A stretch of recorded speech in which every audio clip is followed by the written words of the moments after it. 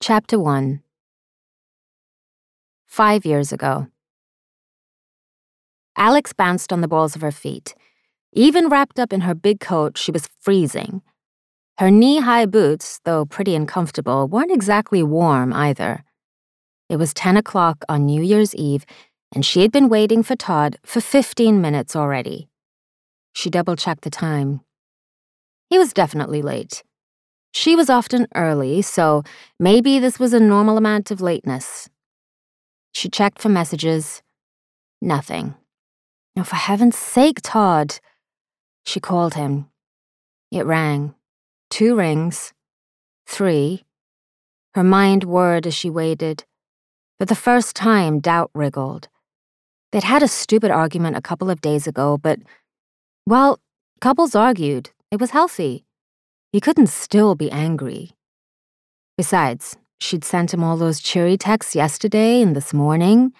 This date had been arranged weeks ago, and he knew she was looking forward to it.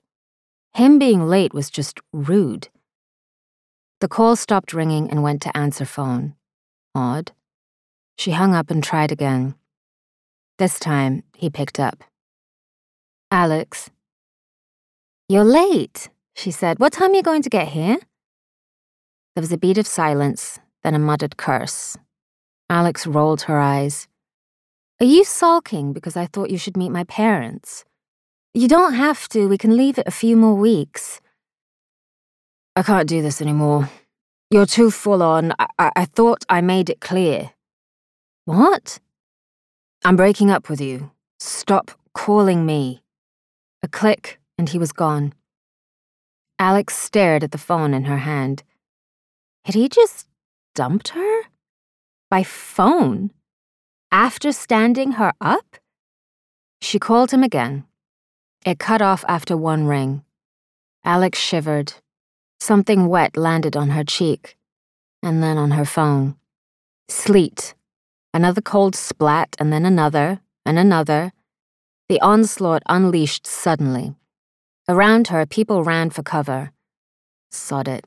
She ran into the lobby of the hotel where she'd arranged to meet Todd. A blast of warm air greeted her. Oh, bliss. She stretched her neck to let the warmth spread, but it wasn't enough to warm her. The door to the bar, a few yards ahead of her, opened and music spilled out. She peered in. It was busy, but not heaving like most pubs were. She had suggested this place to Todd because it was more upmarket than the pub and more likely to be quiet. Crowds stressed her out. She retreated to the lobby. She tried calling Todd again. It rang and then cut out. The argument hadn't been so bad as to split up over. She tried to persuade him to meet her parents. He'd said it was too much pressure. He had stormed out. At no point had either of them mentioned splitting up. If he'd been feeling pressured, he should have just mentioned it. Maybe he had and she'd missed it. Todd was a chronic oversharer on social media, even though she rarely paid attention to it. With a sigh, she opened Twitter and searched for his profile. Maybe he told strangers what he couldn't say to his actual girlfriend. This account has blocked you. What? She tried Facebook, Instagram. He had blocked her on them all. Her face burned.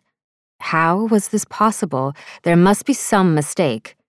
The first time Alex was ghosted, she was 14 and she'd put it down to the boy being an insensitive dumbass. But Todd wasn't 14. He was a 24-year-old graduate student, the same as her. She navigated over to his best friend's page. If Todd wasn't with her, he was usually with his friends. Oh, there. They were all going out to London Bridge? Fingers trembling, she scrolled through some photos. There he was, in the background. She zoomed in. He had his arm around a girl. Todd had his head turned slightly and was laughing. The girl had her head on his shoulder.